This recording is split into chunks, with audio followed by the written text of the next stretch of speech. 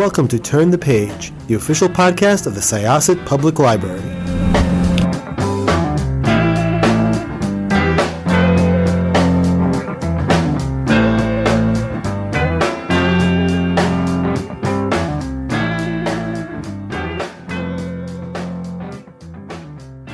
Hello, everyone, and welcome to Turn the Page. I'm your co-host today, Jen, and I am here with an author for the second time. And I am so excited to discuss this book, which has just completely rocked my world. Could I ask you to introduce yourself and the book, please? Yes, of course. My name is Daniel Kraus. I am a writer of novels mostly. If you count the graphic novels, I'm at 20 or 21. I can't remember how many. The new one's called WHALEFALL. And it is probably my favorite book that I've done. And one of the reasons I like this book or like talking about it is it's one of the few books I can explain in a sentence and it makes sense. Which I think is a good sign for readers. Like I guess that's what is considered high concept. You can just here's what it is. It's the 100% scientifically accurate story of a scuba diver who is swallowed by a whale and has 1 hour of air to get out. It is an absolutely electric, visceral read. It is like one of the few books to do this to me where like I really couldn't read it at night because it just got me so stressed out that I could not then get into like, all right, let's go to sleep and prepare for dreams. It was so great. And I do think it's very interesting that you said it does have this sort of like ready-made elevator pitch, because the last book that you came here to talk about, which was one of my favorite books from last year, The Ghost That Ate Us, is like a little bit harder to sort of put into words. So I'm wondering, like, what led you from that project to this one?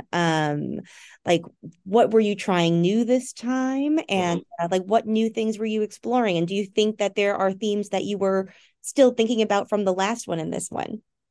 Well, I definitely, in my career have tried to take right turns or left turns, I guess is probably the more accurate term, with every book. Like my MO has always been to try to surprise myself and to try to put myself into unusual positions where I have to sort of figure out a new way to write. I think the only way to to prevent one from repeating oneself is to create new roadblocks and new obstacles.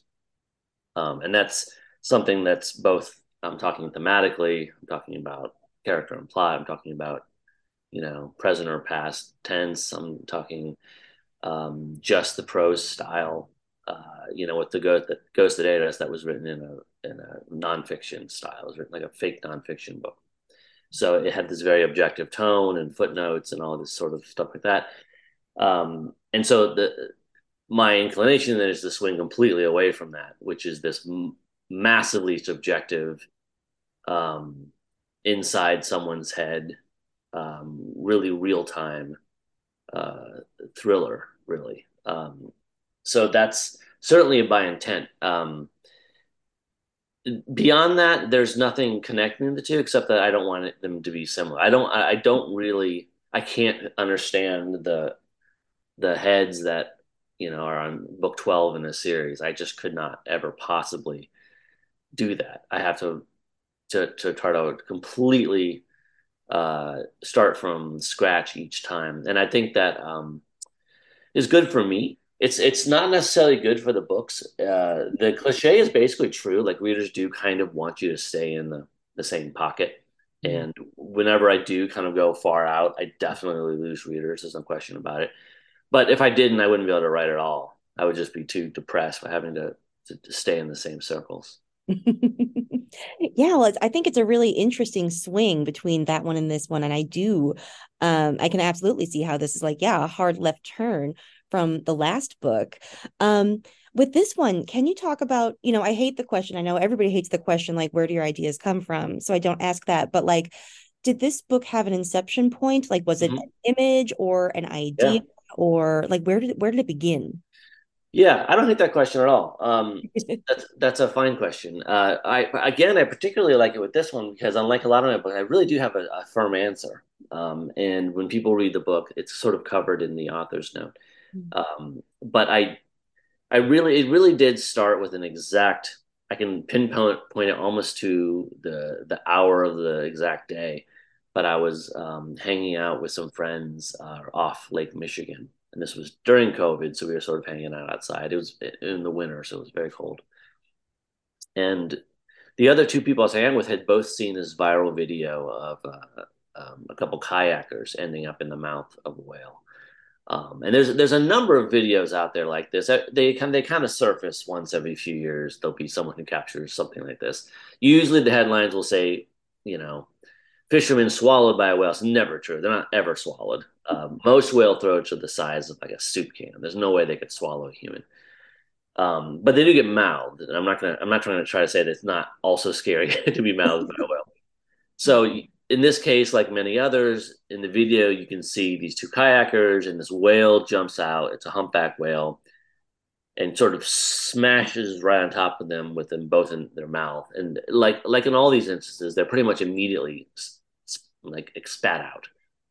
Um, and as soon as they said it, they'd both seen it, and I hadn't.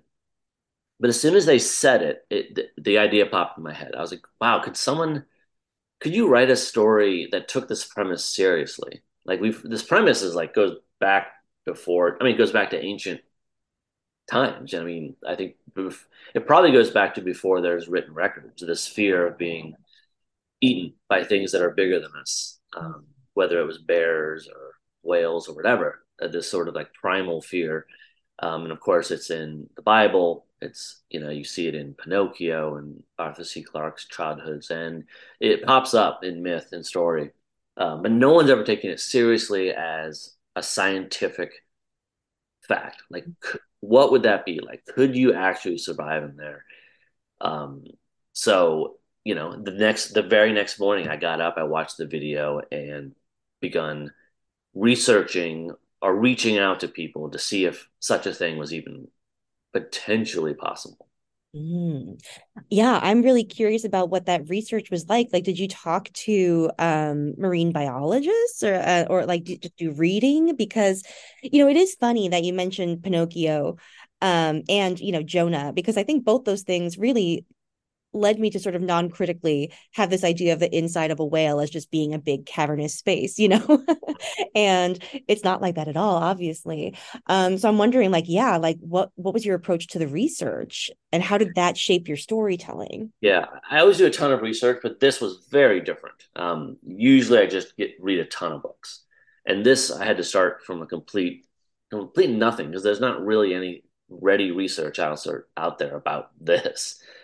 I didn't even know if it was possible. Mm. Uh, so I contacted my friend Mary Roach, who's a well-known nonfiction writer, and Oh, cool. yeah, yeah, she's helped me on a lot of books when I need some weird little detail here or there. She's interviewed everyone about every weird thing, and I asked her if she'd ever encountered anyone who said it was possible to be swallowed by a whale, and she had. I had forgotten; it had slipped my mind that she had a book called Gulp that was all about swallowing. It was all about like swallowing things. And there was a couple pages in there where she talks to someone who says, a whale scientist who said, yeah, if it were a sperm whale, specifically a sperm whale, it is theoretically possible because sperm whales are the one whale that have bigger throats. And so she sent me to him. And I talked to him and I introduced myself and I said, look, I'm a writer. I have this weird idea. I want to know if it's like, if I should quit this right now or if there's something to it. And he reaffirmed that, yeah, it was possible and it was an intriguing idea. And he hooked me up with a couple other scientists. And this web kind of went on, and I met more and more um, whale scientists, diving experts. But those three scientists really became the three main people that I would go to, especially over the first month or two, which really was all. I started reading books, but really the research was first person. Like I was really just doing interviews. So I would talk to these three experts. as often as they would allow me to. We would do phone calls, we would do Zooms, emails, and I would pose to them like problems. I was like, all right, so if you're in the mouth, what happens in the mouth? How is the mouth connected to the throat? What happens when you're in the throat? What would that feel like? What would the stomach look like? What would it smell like? How hot or cold is it? Mm. And a lot of these questions they had answers to. Some of them they didn't and had never thought about before. But what was so great is, I mean, whale people have become my favorite people. Like they just, from what I can tell, just loved the process. Like they were really excited by the questions and got super creative with their answers. And really, the plot of the book is, it's led by me, but they came up with a lot of the coolest ideas because I would just say, "Could you do this?" And they would say, "No, you couldn't do that, but you could do something like that if you use this or that." Because really, all the diver doesn't, all he has is what's already in the whale. Those are the only tools he has. So it was a weird process that was exciting and daunting because I knew zero about whales starting out. And I know a lot about them now, but it really was going to whale school for at least 2 or 3 months before I could even really even outline the book because I had to understand what would even happen in there. Yeah. Wow, that is fascinating. And yeah, it sounds like a really fascinating research project. I'm wondering, did you also read any fiction in preparation? Because I feel like there are a couple of subtle shout outs to like subtle and not so subtle shout outs to like maritime literature, you know? Yeah, there are some. I finally read Moby Dick, which I had never had. I had on my shelf for uh, 30 years and finally read that and loved that. I don't, no other fiction jumps to mind. I mean, the book involves John Steinbeck in some significant ways because the book takes place in Monterey, where he lived, and there's a lot of, and wrote about a lot. So there's a, there's Cannery Row, especially, was a book that is important to the novel. But aside from Moby Dick and Cannery, I can't think of any nonfiction that jumps out at me. I'm sorry, fiction Mhm. jumps out. I read a lot of nonfiction about whales and diving. Cool. Um, yeah, like the hardcore, like very accessible but very comprehensive lesson in whale anatomy that you kind of get reading this book. It's so fascinating because it creates fascinating stakes, and it's kind of like a bottle episode of a book. Like, and I realize, like it's stuck in one place, but like that place is like an entire world, an entire Mhm. ecosystem. Like there's Yeah. just like it's an entire universe in and of itself. Yeah. I'm just wondering, like, was there anything that you had, I guess this is hard to answer maybe, but like, were there things that you had wanted to do plot wise that turned out to be um impossible? Yeah. Yeah, for sure. Oh yeah. I mean, they all started with my ideas. I mean, I would wake up and think, all right, I've got it. I know how this guy could get out of the whale. And I would present it to my whale experts, and they'd be like, nope, can't do that because of this. I mean, my first thought, of course, anyone's first thought is, well, you know, most people say, well, does he have a dive knife with him? Can he just cut himself out of the whale? And that's a total non-starter. Like it takes when a whale beaches, which is really the only time scientists get to study them, it takes them a day to with chainsaws and flensing knives to just get through like the blubber. Like there's no way you're cutting yourself out of that whale in an hour. So yeah, I would have lots of little ideas that didn't fly, but I was really starting from nothing. So uh, it was it was then a matter of guiding them with to come up with ideas, or to meet me halfway with ideas that would make sense. And boy, did they ever! And a lot of times they didn't even know they were doing it. But like, there's a limit to what I can say because of spoilers. But sometimes I would have a crazy idea, and I would say, "What about this? Could a diver do this wild thing?" And they would be like, "I never thought of that, but yeah, they probably could." And this is how they would do it. Um, And it was, the diving was almost as complex as this whale anatomy to me because I'm not a diver. I don't really swim. For this book, I did learn to scuba dive just so I would know what that's like. But that's against my nature. It's not something I was eager to do. Um, but and of course did, although it was mid-pandemic, I did fly out to Monterey and visited the Monastery Beach. It's called, which is precisely where the book takes place. So I did everything I could to make it as realistic as possible. Nice. Speaking of the pandemic, I did notice that like it features sort of like not so much as a plot device really, but as just sort of like uh, ambient stuff going on in the book, like because it's happening in the book as well, and that was true in The Ghost That Ate Us as well. Mhm. um and I'm really curious about setting things during the pandemic that aren't about the pandemic, like how does that shape the storytelling, and is it about shaping plot or character or just mood? It's an interesting question.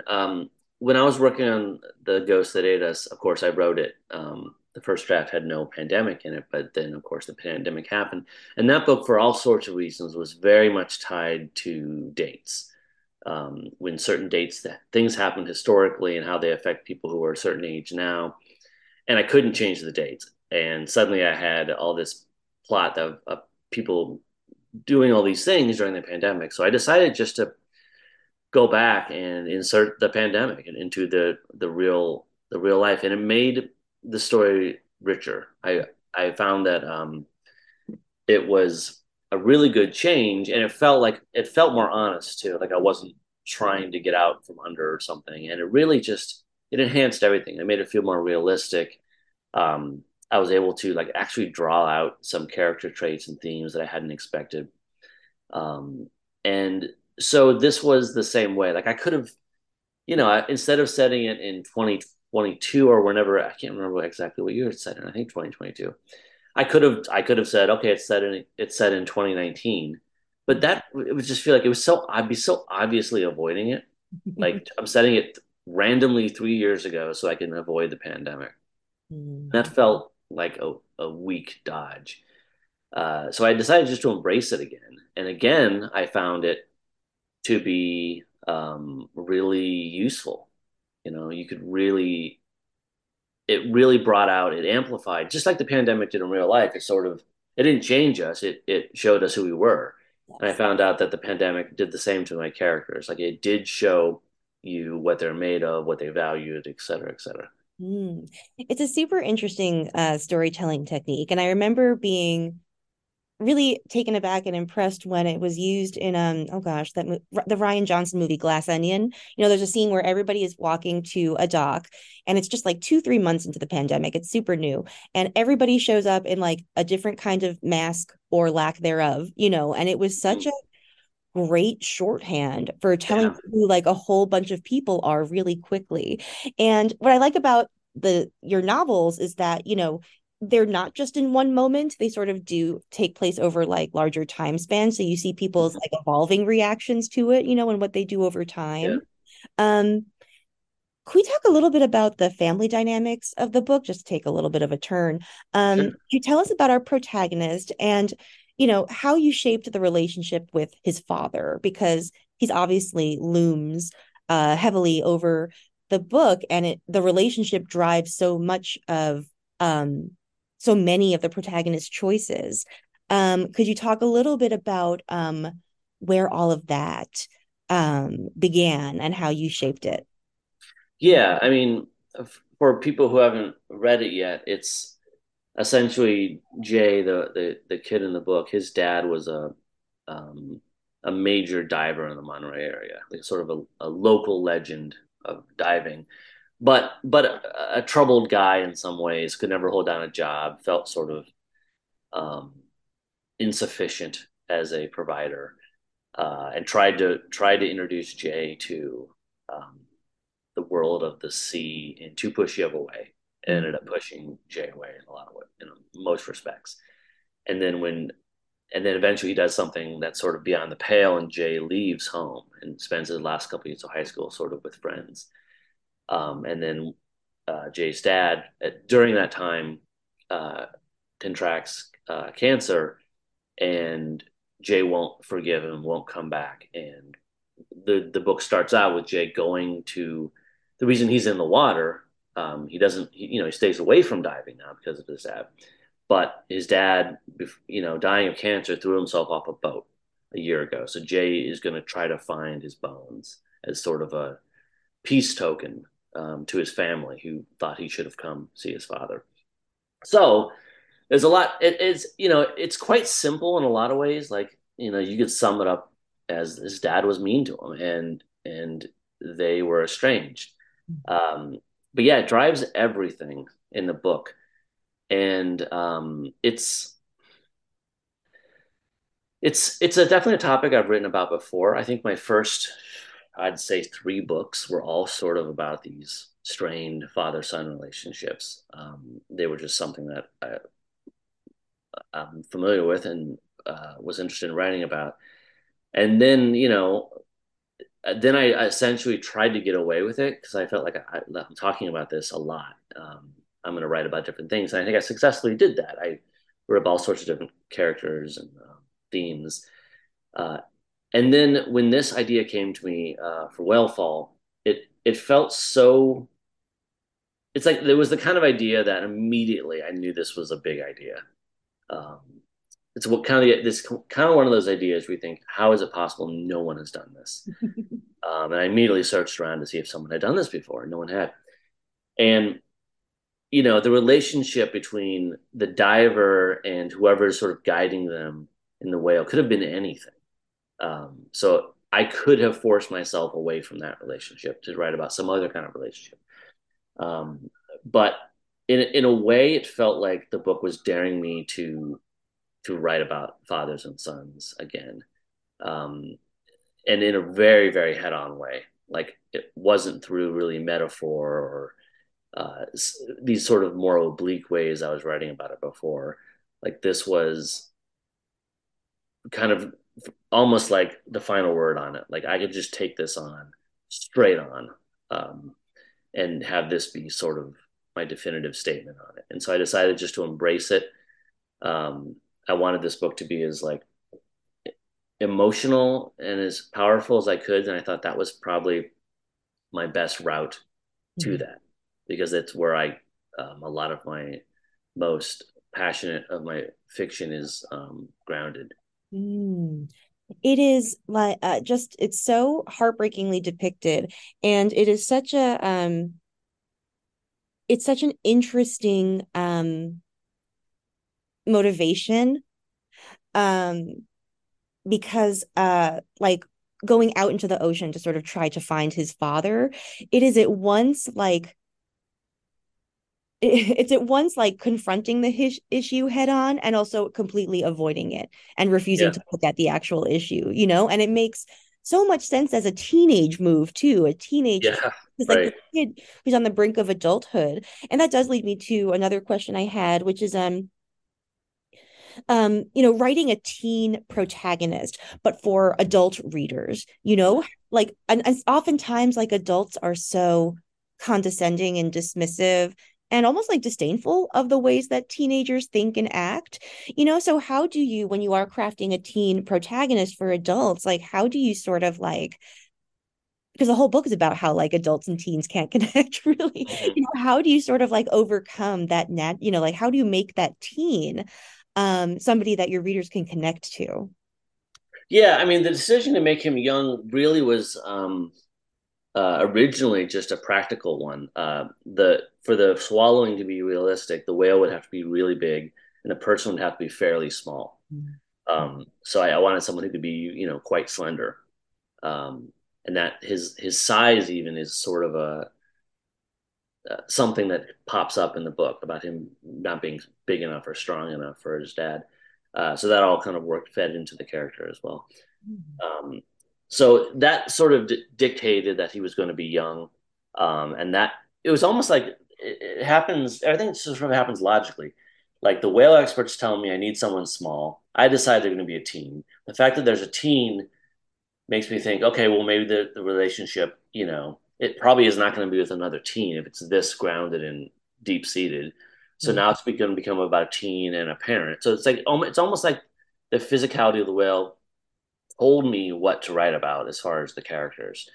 As far as like pitching a young character to adult readers, it's just not something I give any thought to really. I've written anytime that I've written teen characters, and some of my books are YA, and some of my books are adult, and really there's very little distinction about between them how I write about the characters.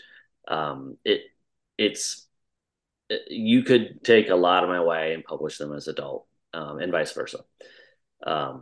It as long as there's a young character, I think it's grist for either mill. Mm. And so it lends itself. I don't think there's very much difference in upper YA and adult. At least the way I write it, there are certainly differences with other people. Mm. That changes, of course, if you start sliding down towards middle grade. There's big differences. Yeah. But it's really not something that I even think about. That is so interesting to me. Yeah, because I mean, I guess a lot of it is like too just accomplished by being inside his head, because when I guess now I'm projecting about how I think of teenagers in my own life, but I guess like we don't have the benefit of access to their thoughts. And so we don't always have the most generous assumption of, what they're thinking Yeah. about or feeling.